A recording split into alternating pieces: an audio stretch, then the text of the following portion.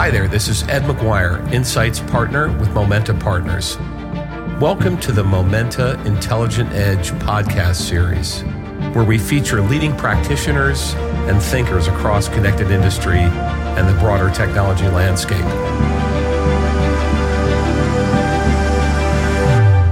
Good day, everyone, and welcome to another episode of the Momenta Edge podcast. This is Ed McGuire, Insights Partner at Momenta, and today we have two special guests, Bonnie Lind, who's the VP of Business Development for Patheon, and Trevor Kerwin, VP of Energy Markets for GreenSpark. And Bonnie and Trevor, I both had the pleasure of getting to know them in a couple of events and on a panel at IoT Solutions World recently in Barcelona.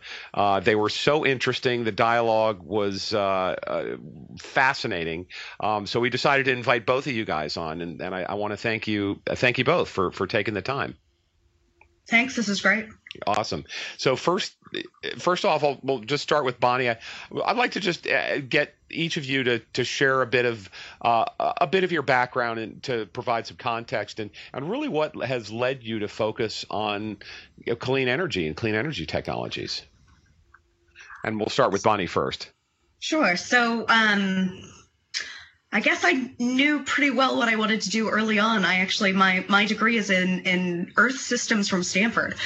So I started in the clean energy sustainability side all the way in college. Ended up working in Europe on the finance side of energy for a number of years. And at the time, obviously, Europe was significantly further in front of the US in terms of incorporation of renewables. And when I finally got too cold in London and moved back home to California, kept going with that process. So I moved from the finance side to the utility side, working for Southern California Edison, which was fantastic and really gave me a good sense of how utilities look at and experience and or value different products.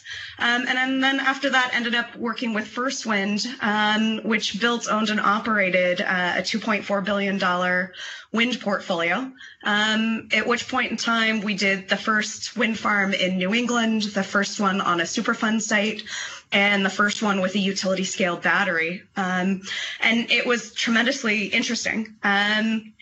And allowed me the opportunity to go work with the governor of Nevada, Governor Sandoval, to look at energy and sustainability as an economic driver for the state of Nevada for the next 4 years, and did that including the Tesla Gigafactory, which was a tremendous impact on the state.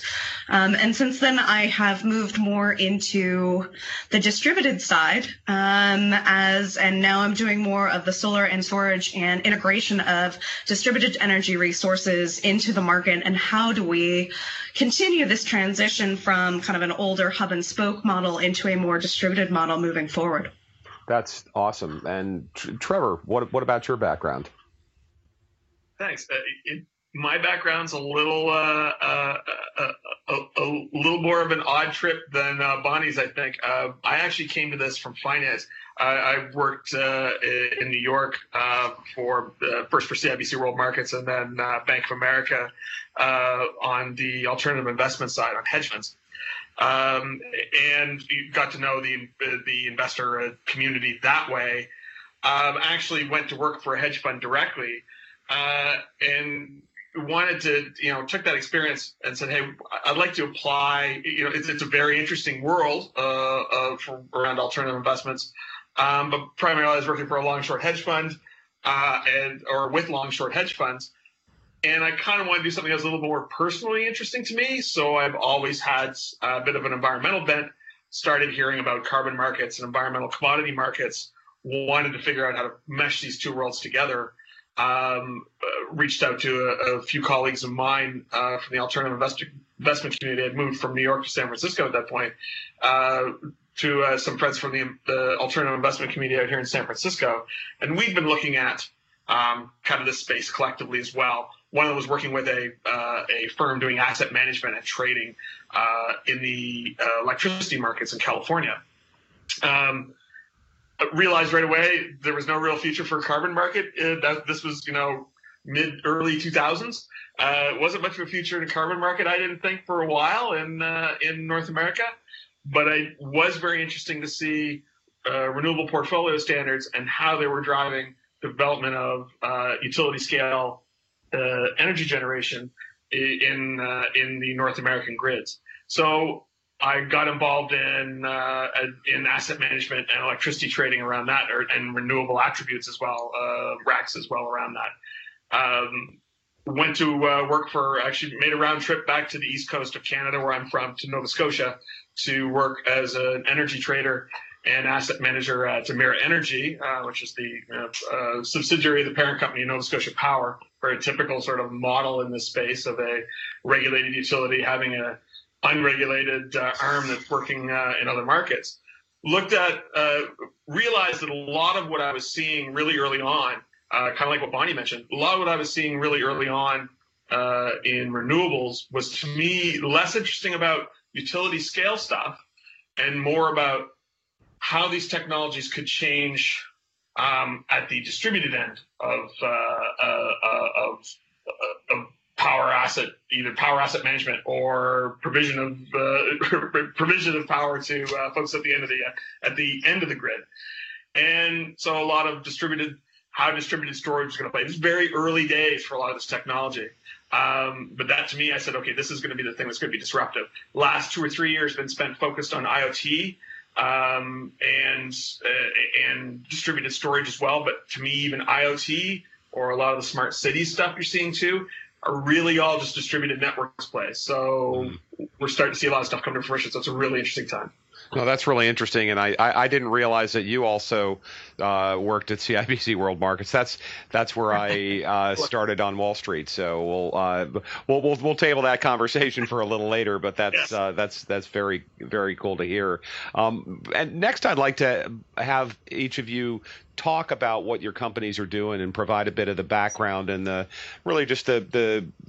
quick thumbnail on what the problem your companies are solving and the areas in the industry are focused. And we'll start with Bonnie on Patheon. Sure. So Patheon is an energy solutions company. And in particular, what I love about Patheon is our energy management system that can coordinate with various different types of generation resources and energy storage systems, and in particular, how we are integrating with the grid. So I would say technologies like Patheon's are what is going to take things like distributed solar and rooftop solar from being a very annoying 8 to 10% of the generation portfolio, or at least annoying to the utilities, to really being an integral part of the utility model and the new energy model, where it can be a proper 30-40% of the electricity being provided. And what I love about Patheon is it's built for incorporation of multiple technologies. We can incorporate old solar panels, new solar panels, different chemistries into our systems. So what I love is it's built for a proper 20-year or 30-year development cycle that matches more of your traditional utility scale asset and financial commitment, with the ability to upgrade and consistently, adjust for new FERC regulations or other energy markets. And the neat part about it is we are looking very much at grid services. And how do you take distributed assets and incorporate them into the grid so that they're providing ancillary services such as frequency response or voltage control, and really improving power quality, and at the same time providing control and visibility to the utilities at the same time. Who are your typical customers? So we do predominantly C&I. We do some utility scale, but we do a lot of microgrids. We do C&I, and in particular are working with some of the community choice aggregators here in California around different opportunities to work with that, around providing local resilience and local RA. So that we are doing we can work with a lot of different entities. Also, industrial customers make a lot of sense. Our EMS, through a DC coupling structure, also supports all the power quality behind the meter. So we support and protect all of the equipment that we are connected to, as well as having a strong grid resilience. So we say that we manage from cell to the grid. That's a lot to unpack there. So I will definitely want to come back to that. It's a rich array of capabilities and technology challenges as well. And now, Trevor, tell us a bit about what about GreenSpark and what you guys are doing. Sure. The core of GreenSpark, we launched GreenSpark a few years ago. The first product, the first thing we were really trying to do was take real-time energy data, and for us, that has an entirely different meaning. For Bonnie and I, that has an entirely different meaning than, say, the average energy user is used to. So we knew that there was a disconnect between what people were seeing in terms of their energy composition and use information and what we knew about it. So take a large Fortune 100 company, they have a 100% renewable energy goal. Well, we could give them, and usually how they will handle that is, okay, we consume this much electricity in operations over the last 12 months. We bought wind energy in a renewable portfolio or in an agreement, whatever it may look like, with a wind farm or with a provider of green energy to cover that, or we bought RECs, or whether they've entered a power purchase agreement or whether they bought just the RECs in the open market to say, oh, I've offset all of my energy use with that. Well, what we can do is give it to them in real time so that there's a pretty significant potential savings of money because they'll realize what the green composition is of their regular quote unquote power that they get right now. So for us, that became an analytics tool and a dashboard that clients were originally interested in. Our next step, though, was that when we would approach power generators or either utilities, when in trying to understand how much of the grid, how much of a given load or megawatt use within a certain hour of a certain grid at a certain node was green or not, we got to talking to a lot of power plants. Again, we're asset managers and traders by profession. So we know a lot of those people. Anyway, it's a very fragmented ownership market. And they said, well, hey, can you actually find a way for somebody to buy more of my energy, more of my green energy? And that turned into, hey, with IoT, AI rollouts, things like that, we said, oh, we can. And what we've started to do is how do we build distributed compute capacity actually at a power plant where immediately the savings is generally around 50% because I'm not transmitting the power. I'm actually sitting right beside the power plant. So we're building a distributed data grid that sits on top of the power grid.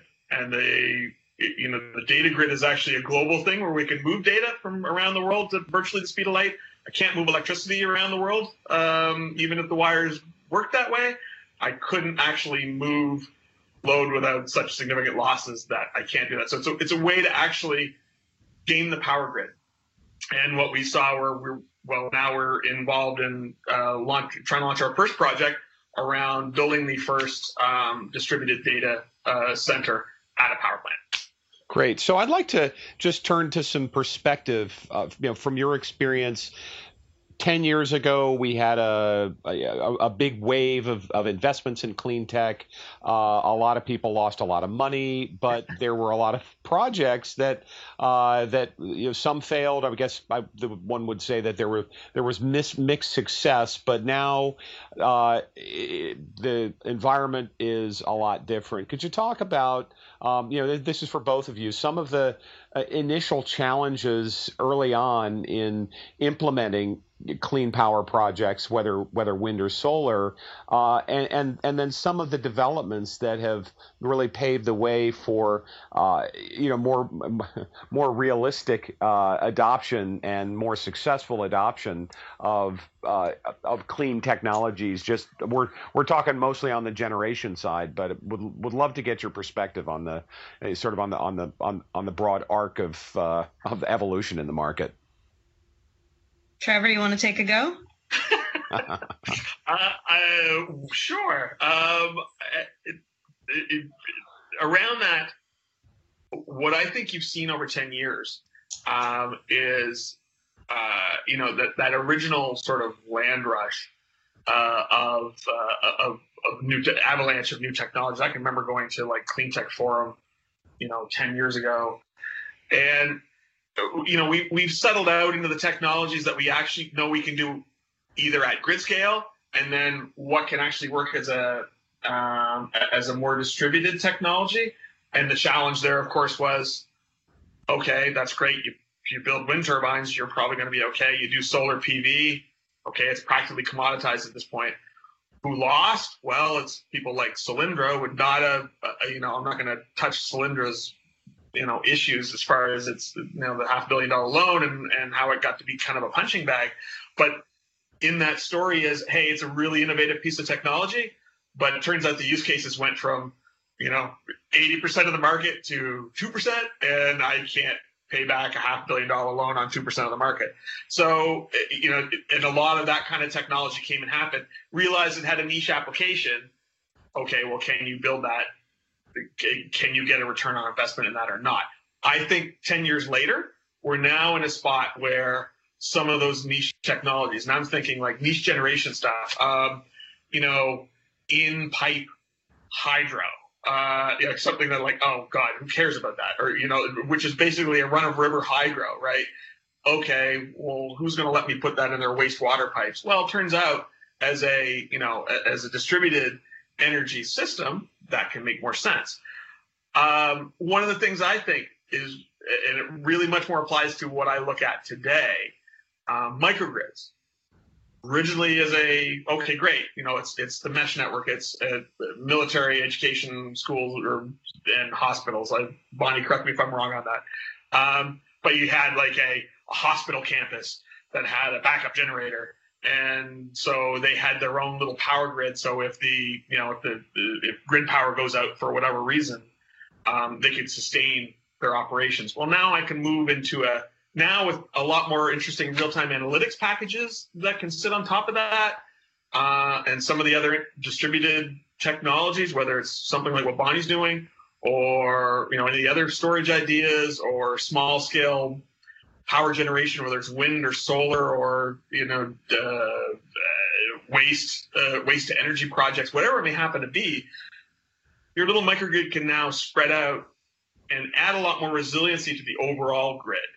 And what that is far more interesting to me is that now you're getting into an area where the utilities are being challenged about how can you, if I can run 10 city blocks of a grid, why not 100? Or why not half a state, or whatever it may happen to be, right? So you're basically, you're tying a bunch of power islands together. So to me, that's what I'm seeing unlocked now that 10 years ago wasn't happening, was that the avalanche of big data and to be able to analyze what's going on in your generation assets and in your distribution network and in your load is really interesting. Well, that's super helpful. I don't know if, Bonnie, you have any thoughts about the the early projects that you were involved in implementing, and what sort of challenges were you faced that may not exist today? Do you have any thoughts on that? Definitely. So Trevor and I are very much in agreement on a lot of things. And in particular, those early projects, I think as you've seen a greater push for, I don't know if deregulation is the right word, but more market structured energy ability, and the ability for more individual control of your own destiny over what your energy usage is.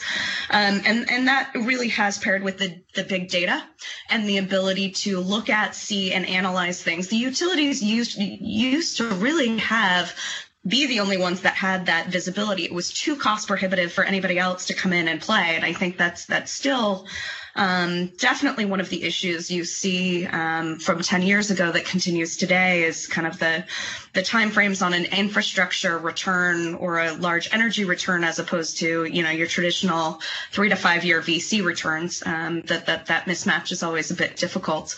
But now that you've got the new AI, you've got the machine learning, you've got all of these pieces that have come down in price. You've seen the energy storage component come down so much. There's new technologies around that. Then I think it's the first time you've had this opening and the ability of the markets to be able to support additional pieces that weren't there before. When the utility was the only one that saw everything, there wasn't that capability. I think you see it in sensors. I think you see it in the AI, the speed of the AI. But for sure, when we were the first wind farm in New England, the ISO was and the utility we were connecting to was really challenged by, well, how do I know what you're going to do? How are you going to share the data? What time frame are you going to share the data?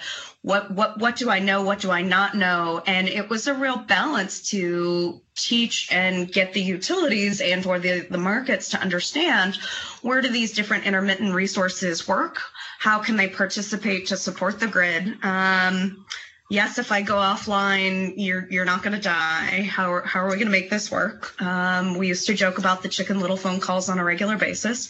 And having been on the incorporation of technology into the grids for over 10 years now, to be fair to the utilities, they get to have a moment. If you look at PG&E here in the Bay Area, they see 3,000 to 5,000 new solar systems every single month, and they have no visibility and no control over them. Those are all rooftop solar systems.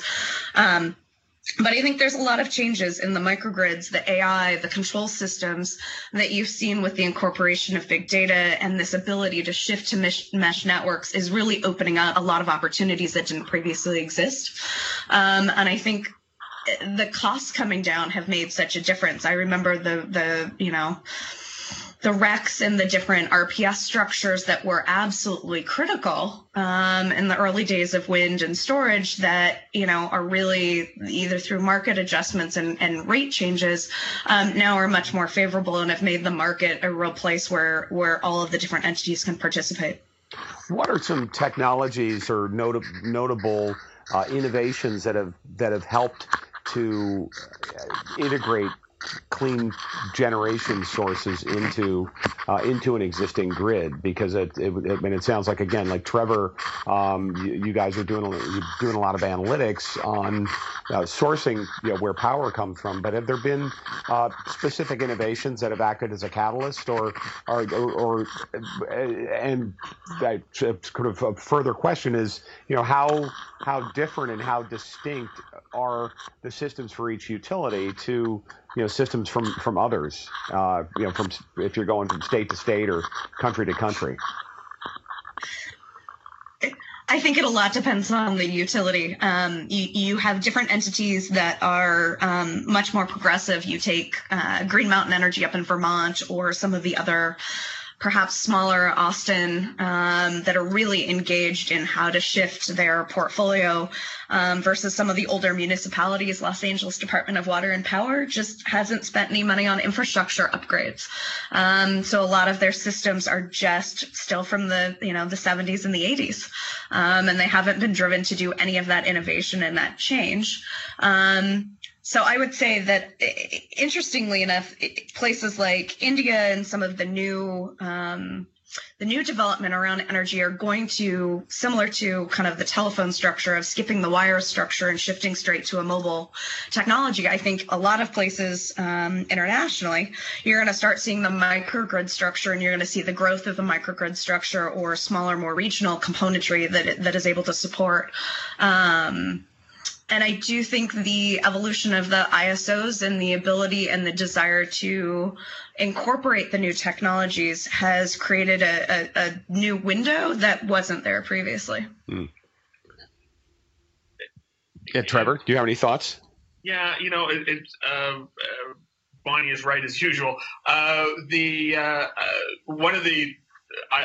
very fortunate over the last 2 years to be back and forth to China. When you see the idea that we often have here in North America, or particularly here in Silicon Valley, about, there's massive infrastructure building in China. Is it real? Is it not real? First off, I don't think we really truly can grasp until you go there to grasp the movement of humanity that's happening from rural areas to urban. But I was recently just over there, toured a new, basically the city of Xi'an. They're building a place called Xixian next to it, basically New Xi'an. That is, not just amazing in that fact, but they've looked all of the stuff that I looked at in the last 10 years, or if you've gone to any clean tech conference from like 2007 to 2010, let's say, all of the ideas we had about how those distributed systems, whether it was wastewater management, energy collection, all of the things that we thought about, they are deploying, and in a modular system where you can see how they can add neighborhoods as basically as small microgrids and tie those power islands back together into a real grid. I see some innovation. I see a lot of innovation, technology-wise, in this country and in North America and the West, and a lot of increasingly the involvement of everybody else in the enterprise big data space, from Amazon, Microsoft, Google, Oracle, whatever, insert name here, in analytics and trying to gather that information. Where I get bearish about this world is that I just don't think that there are certainly some innovative utilities. I just don't think the utility business model will work, and it's very hard. It's no one's fault. It's you dragged a shark on the land and ask it to run a marathon. It just doesn't work that way. It's very hard within the way that their structure works. So you're either going to see some innovation in how utilities are structured, or how power markets, more likely as we envision them right now, will be structured, or how grid management will be structured. In other words, should there be 5 different ISOs and a bunch of RTOs and a bunch of areas that a utility runs, or should it look like the air traffic control system? Canada has an innovative way to run its air traffic control system. It's a not-for-profit entity that the airlines and the airports and general aviation users pay into, and you see it in your ticket prices, right? And it's a very effective system that can get you from one end of the country to the other, or out of the country. And I see the same kind of thing happening. That to me makes a lot of sense as a model to tie the ISOs together.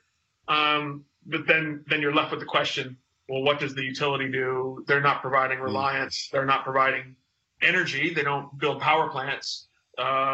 So what's their role in that? And that's going to be the challenge of how that develops. I'm not marking down the idea that all those wires are worth maintaining. They certainly are, but let's be honest about the age of that infrastructure and what needs to be invested in it for us to, move on to the next century. Yeah, you're getting to you just touched on a point that's so critical, and I think we discussed this previously, that when you have a change in how in the source of energy, that does change a lot of the dynamics of when the economics change, when you don't have oil taxes or gasoline taxes that go into municipalities, if utilities that have been regulated, if they're seeing their models change, what do you see as first of all key pressure points? Who's getting pressured, and are there opportunities that you see for different players to come into the market, or or will there need to be other approaches such as what they're doing in Canada, where there may be national legislation or different types of taxes to offset the lack of a viable business model for the utilities? And I know that's a big question, but you can chip at it. That's a dissertation. You can chip at it any way you want. You want to go ahead, Bonnie? Or? Sure.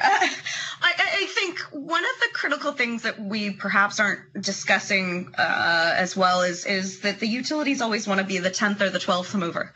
And that's because they are the system, they are the provider of last resort.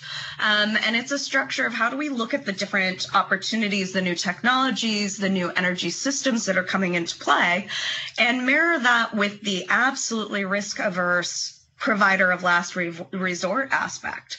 And the utilities have been the provider of last resort. They've never been incentivized for incorporating new technology.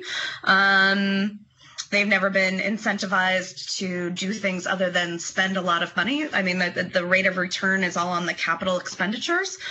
So they've not been incentivized in good ways to look at new opportunities to incorporate things. So one of the things Trevor mentioned before around modular components, and something perhaps that's either at a national level or even at a regional level that would make a lot of sense, is creating better testing grounds and modular opportunities for new pilot projects or demonstration and testing in new projects. I think one of the things that I see, especially at Patheon, but have, since I was doing wind, is that by the time the utilities build a protocol to allow you to participate or to even start a pilot process, the original component that you're, or the original ability that you're demonstrating is 4 years out of date. I think what you can see in particular around Rule 21 inverters in California is a great example of that. So Rule 21 was coming around, everybody knew it was coming.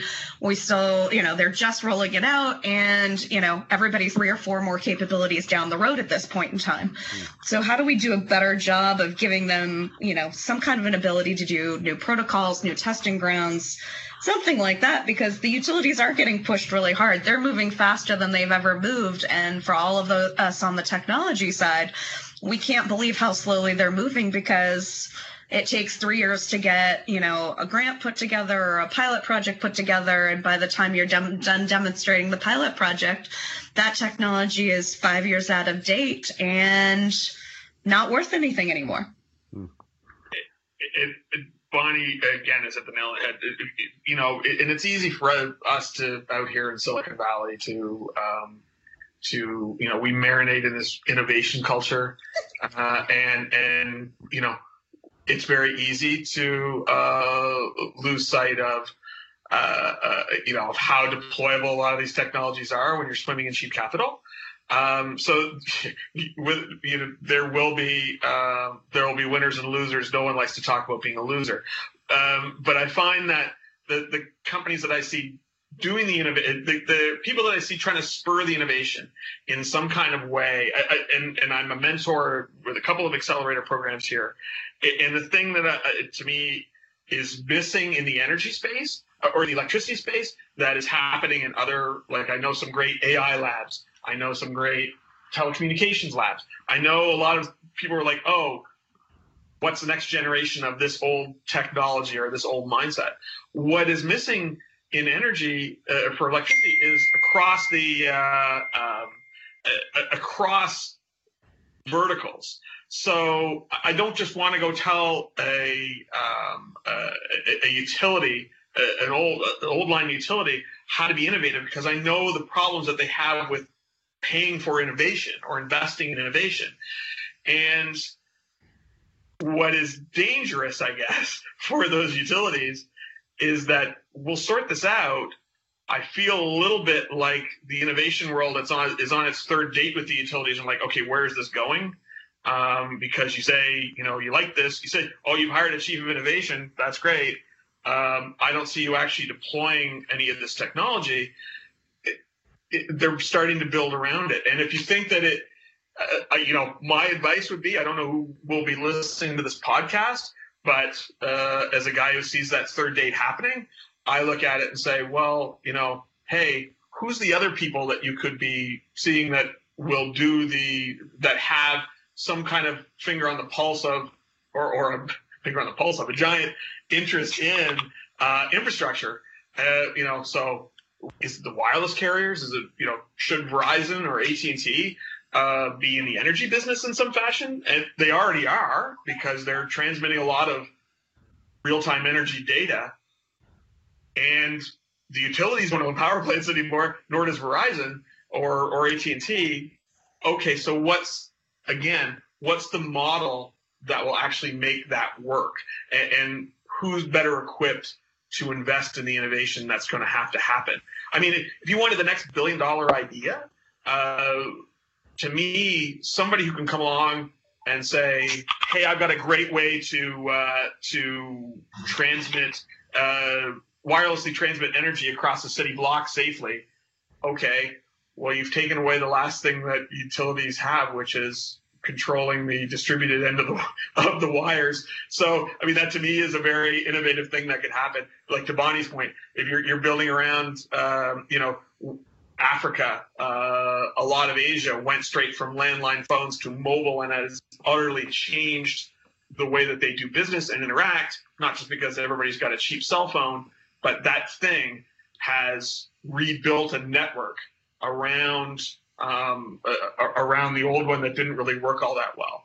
Utilities are very much in danger of that happening, I think.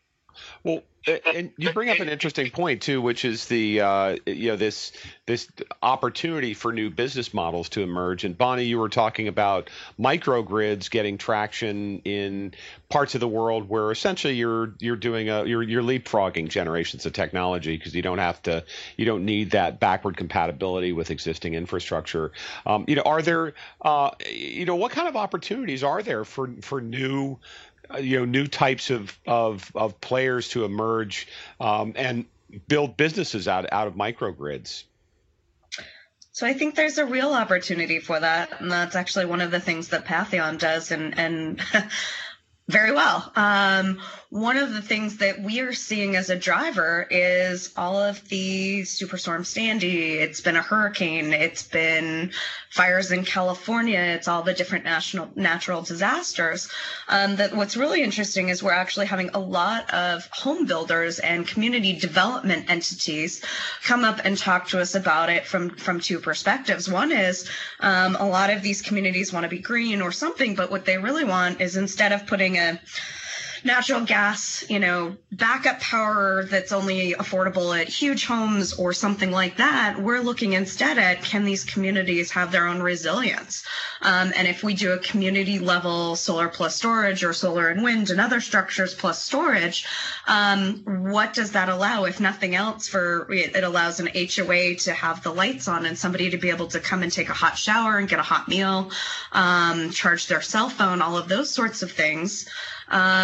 Think about mountain communities that have problems with wires during the winter, or resilience after Superstorm Sandy. And part of where we're seeing is some funds coming out of Homeland Security around government entities and emergency services being supported through it. And it's very much been a driver from our side of the world, both on a homeowners and, hey, wouldn't you want to buy a house that's got backup power that if, the next hurricane comes through, your power is going to stay on?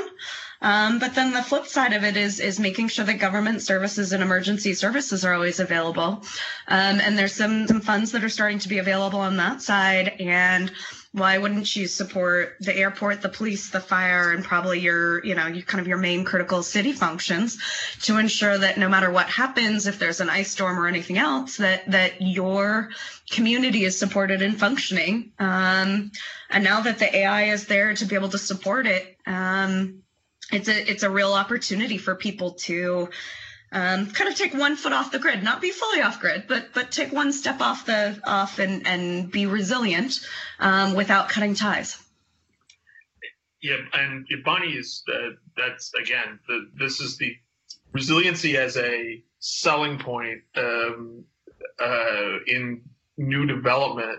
I mean, if everybody's familiar with the climate assessment that kind of got buried last Friday, the things that we see out here, whether it is the disaster of the wildfires here in Northern California, or Hurricane Sandy, or whatever these more prolonged and difficult spells of weather that we get because of that, this is the thing I think you're going to see. This is where I think you're going to see the scale of infrastructure development really happen around this type of resiliency. If somebody were to come to me tomorrow and say, okay, Congress changes hands in January, and we're going to start talking about infrastructure week every week again. If somebody would ask me, like, well, what do you do for infrastructure? That'd be the thing I would tell you to do, because frankly, it's almost impossible for me to do something with power lines in Northern California to keep the campfire from happening again. And again, it's not, in that sense, it's not PG&E's fault or the incumbent utility's fault. It's power lines and it's trees. If you want power at all, you need to do that. But what's the thing that can say, okay, when something bad happens, what's the best way to make sure that we can maintain, critical systems and critical infrastructure, but also to, how do we make that safer going forward? And how do we make the system a lot more, able to stand up after something like that again? And so that to me is the it's going to be all about resiliency, I think, as a selling point for the next 10 years. No, that's a great point. And as a resident of New Jersey, we've lost power, I would say, every 2 to 3 years we have a storm that comes through and knocks our power out, and it's all over our neighborhood. We've got big trees and power lines, and there's no easy way around it. I do have a question about. And I'll just say real quick that we call it energy independence and not just response to climate change. Yeah, it's a lot of energy independence. Everybody wants to stand on their own 2 feet and be able to support their communities. Yeah.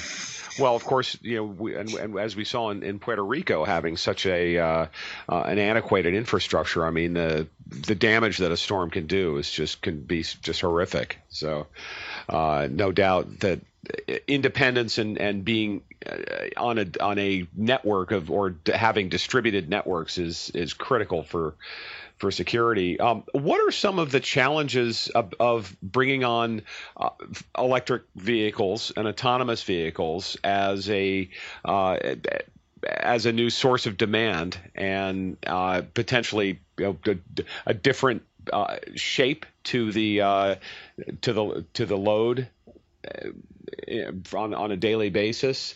If you look at that, and also Trevor, I know you work with data centers. What are some of the challenges and considerations when in moving to a more distributed paradigm when we're incorporating these additional demand or sources of demand for electricity? I would say that that's actually it's a really good point. That I kind of meant to mention that if you think about who in the future, aside from talking to the wireless companies or something like that, the people managing, and I don't know, maybe aside from Tesla, somebody's had a holistic enough approach to say, Elon Musk being Elon Musk, he was really trying to run an energy company that happens to have some very sexy appliances. If you think about that though as a distributed system, you have that kind of you have a rolling. I don't know. I couldn't tell you the math around how many assets you need to have that kind of resiliency. But if you think about if I'm able to charge on the fly and discharge on the fly, so a Tesla 3 is moving at highway speed down 280 here in the Bay Area. Not only, and I noticed you've got a 500-mile charge. If you let me suck out 200 miles of that peak energy use, I'll give you $1 or $5 or whatever it is. Like that kind of network effect, I think, is going to be really interesting. And Bonnie can speak more to that as a storage play. Really, is what that is. I think that those kind of assets. We haven't really figured it out yet. And autonomous vehicles, as far as the autonomous vehicles go, well, you just saw the announcement from GM this week. Look, I think a lot of that is a labor play, but I also think that the people who work in the transmission plants, the 2 transmission plants involved, should really be nervous because, frankly, EVs don't need that technology, and autonomous vehicles are all going to be EVs. there's no reason why, if I'm operating a fleet of autonomous vehicles, why I'd want them to have to go to a gas station somewhere. Those two things are going to collide. So that is something that is goosing that number of those assets available. Now, for the utilities, they look at that and say, oh, well, that's load. We know load. And we've had all this departing load because of rooftop solar, efficiency, whatever it is. Let us do that. Well, I don't know if that is if that's the best way to consider that or use that, right? I don't know what the structure should be within a city or a campus or whatever it is to be able to best enable that technology. I don't think we've proven that out yet. But that, and as well, that also, those vehicles generate an enormous amount of data. So what am I doing to move data processing closer to where they can work? So that's also another drain we don't think about. We think about the cars operating as electric vehicles autonomously. We don't think about the data centers that need to be near them so that they can operate at roadway speed with existing latency or improve the latency numbers to also have that. So the data centers themselves are becoming smaller, more distributed, needing of electricity as their lifeblood. Mm-hmm. No, that's super helpful. So I want to ask each of you, and we'll start with Bonnie. What are you optimistic about in in the clean energy and a future of a future distributed intelligent grid, and what keeps you up at night? A lot of things.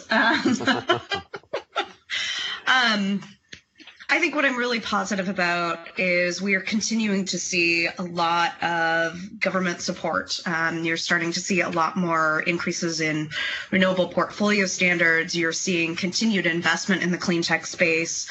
And when you have policy and money moving towards a goal, that's usually a pretty strong benefit for you. And I think what we're seeing in particular is so much of the machine learning and the AI. And I think what's really funny is in the energy space, we do a bad job of calling it that. For example, the energy management system that Patheon has looks at all of the componentry that's, for example, if it's an industrial building, and it learns that at 8 a.m. all the lights go on and the forklifts start getting charged and something else happens, and it anticipates and is prepped and geared for that. And it knows how much it should store and when it shouldn't, and how does it support it from a voltage perspective, a frequency perspective. How does it maintain power quality? And at the same point in time, how is it looking at the grid to then optimize and look at, well, can I provide grid services? Can I sell my power? Should I store my power? It's a moment where the price of power on the grid has jumped from, $25 a megawatt hour to $800 a megawatt hour. Wow, we should support the grid, and we'll push power out of the battery. But I think we do a bad job of talking about the AI and the machine learning that's going on in our technologies. I think people kind of think it's going to magically be a robot or take over, but I think the ability to provide real-time, sub-second or 2-second response rates where things can correct and adjust are really enabling the mesh network, and we're starting to look at that, and that's starting to be understood how all these distributed resources can be brought together to really support it. And we joke a little bit at Patheon that we'd like to make sure that we use all the possible rooftop space before we, put up all the solar over the entire Mojave Desert. And how do we do a good job of balancing the shift to the new generation portfolio that we want while maintaining all of the best opportunities? What keeps me up at night? Like I said, a lot of things. We didn't talk about security of the distributed yeah, grid, I was going to say cybersecurity is right up there with all of it, and we are very concerned about that. We are very integrated into that. I think it's been a bit of a joke for those of us in the energy space that to date, a lot of external hacking options or concerns were thwarted by the fact that I think the article I read in Forbes called it a spider network instead of a integrated central network like the UK or somewhere like that. And it's the fact that our grids don't talk to each other very well is all that has saved us from perhaps some larger cascading impacts. So cybersecurity is well up there, in particular on the distributed side. How do you balance the cost? And at the same point in time, provide the appropriate level of security to be part of the critical infrastructure that supports people's lives. So that's probably the biggest one that I think about, as well as how do we keep working and or incentivizing, figuring out how to incentivize utility structures to partner with the new technology in a way that's a win-win. I think you're starting to see some of that around non-wires alternatives, where instead of doing some kind of a large grid upgrade or a permanent infrastructure upgrade, instead there's a cost splitting mechanism between the utility and a technology play that allows to either postpone or completely get rid of the need for a old school wires solution. And I think more opportunities like that need to be explored and presented. Yeah, and Trevor, what are you optimistic about, and what worries you? I'm optimistic about the thing that I truly see as being the most interesting piece is this focus on sort of in real-time analytics, and not in the sense that, oh, we have the data available, let's figure out what it says, in that we are learning something from it for the first time and realizing that it's there, right? This is a question that happens across sort of, big data and people doing a digital transformation strategy or whatever you want to call it, right? It's real easy nowadays to say, oh, if you're really a data company, it doesn't matter what you do, but you're really a data company, and if you don't figure that out, you're going to be out of business in 5 years. Okay, well, what data do I have? And you're getting insights that you weren't even aware that might be available to you. So I think we're going to learn a lot of things, and that what we learn is going to be exponential. And because, as Bonnie pointed out, usually that data is locked up inside a utility or locked up inside a power generation asset owner. It's now being liberated a little bit more. So there's going to be a lot of things we're going to find out. There's a little company in San Diego called Pisces that does that for microgrids, and now they're just starting to unlock the fact, like, oh, now we can tie more assets into a microgrid. It's not just this university campus; it's the 10 square blocks around the university campus, and then what stops that from being the whole city of San Diego if it wants to be, right, or whatever, right? So that to me is really interesting. The thing that keeps me up at night is. Again, is a little bit of I generally sleep pretty well about that, but because I've seen how fast we can recover. But to your security point, I mean, what was the scary report that came out of the Metcalf substation issue out here, where there was an attack on a substation in Silicon Valley, and I believe there was a Senate committee or subcommittee that said commission report, like how weak is our grid? And the report came back that, hey, there's only 3 places in the world that manufacture this kind of transformer. And if you blew up one of them and blew up these 11, whatever, I think it was like 11 or 13 substations across the United States, where there's literally thousands of substations. But these critical ones, you could black out the United States for 6 months. Now, that should be terrifying for anybody to hear. Yeah. I honestly don't think that could happen. Even if that were to happen, right. I don't think it would be 6 months because we'd figure it out. But that kind of physical infrastructure challenge to me is that and you're seeing this move of the power grid away from being. It was built as a generation focused thing. In other words, Syracuse, New York has a auto plant, therefore you need a giant power plant here to do this. And the good news is people who live in Syracuse will always have power. Okay, well, when the auto plant goes away, who maintains the power plant? Does there need to be a power plant? Syracuse, their population stays around 100,000. Meanwhile, New York City grows from 3 million to 10 million or whatever, right? Well, I need a power plant in New York. Well, real estate's real expensive there. You can't do that. the focus taking away from having built the power grid based on a generation centric to being consumer centric is going to be really fascinating to watch.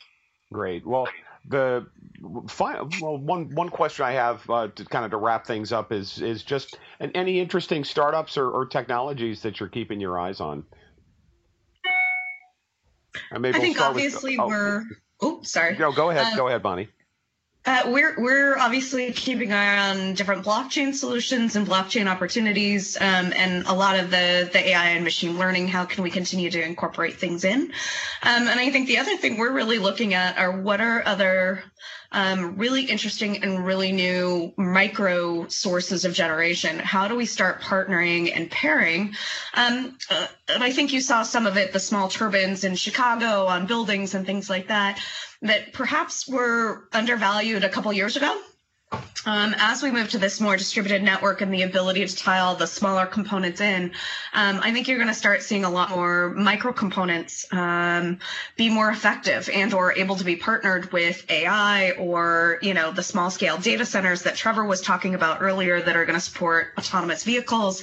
And I think it'll be a really neat opportunity that where they didn't have a marketplace to participate or to incorporate into. I think we're seeing a lot of new different opportunities around that in particular. Great. And Trevor, any interesting companies? Well, I mentioned. Sure. I mentioned Pisces, the guys down in Southern California who are doing that sort of microgrid, real-time analytics. I think companies like, I think it's called Electric Power, but it's Electric IQ Power. Instead of IC at the end, it's IQ. But you're talking about a smart inverter and an analytics package that goes with rooftop solar. That idea, to me, is like, okay, you've now moved the power management thing inside somebody's garage versus, in a utilities headquarters somewhere, right? So to me, that kind of thing will be interesting. And as these distributed, to Bonnie's point, as these distributed networks get built out, a lot of new technologies that maybe didn't have a place to work because they didn't have a revenue recovery thing that could make it worth the investment, like using waste heat. I've seen a couple like waste heat concepts, like hardware concepts. Well, guess what? Those work great in data centers because data centers have waste heat they're actively trying to get rid of. So if I can use that to regenerate electricity, it's a whole new market for them. Mm-hmm. That kind of thing. Yeah. Well, final question is always one of my favorites, which is a recommended resource or whether it's a book or something else that you could share for our listeners. Sure. So I'm reading, I got lucky enough to take classes with Robert Sapolsky, who's a professor at Stanford when I was there. And he just came out with a new book called Behave, The Biology of Humans at Our Best and Worst, that talks about agency and stimuli and how does biology fit into our real world now. One of his original books was Why Zebras Don't Get Ulcers. And I love that he takes very complex scientific ideas and translate it into a very dry humor that's very relevant to real life. But he always has fascinating things to say. Wow, that sounds really interesting. I will definitely check that out. I was going to say, for me, honestly, I'll be maybe a little bit more, even more philosophical on that. I'm reading The Island at the Center of the World, which is a story about how New Amsterdam became what is now New York. And for those of us who sit here and think about infrastructure, it really is. It's obviously a really interesting history, and a really interesting history of disparate groups trying to cobble together a community. Every time that happens, all of the choke points on the community, even 400 years ago or 500 years ago or 1,000 years ago, the choke points of that are always infrastructure. And I read it with the eye of a guy who's been in the power business for the last 10, 12 years. Mm-hmm. You see how the same issues always crop up with the same things that limit growth. So it's an interesting read to see that, There's nothing new under the sun sometimes. Well, it's fascinating. Just as somebody who, braves the infrastructure, the crumbling infrastructure in bridges and tunnels and underground in New York, with a massive amount of construction that's been going on over the past 2 years, it's definitely creaking at it's bursting at the seams, and the supports are creaking. So, but somehow we managed to muddle through. But anyway, right. Well, that's great. And again, Bonnie Lind, VP of Business Development for Patheon, and Trevor Kerwin, VP of Energy Markets for GreenSpark, have been our guests. This is Ed McGuire, the Insights partner at Momenta Partners, with another podcast. And I want to thank you both for a really interesting podcast, and look forward to continuing our conversation again. Thanks so much. Thanks for the opportunity.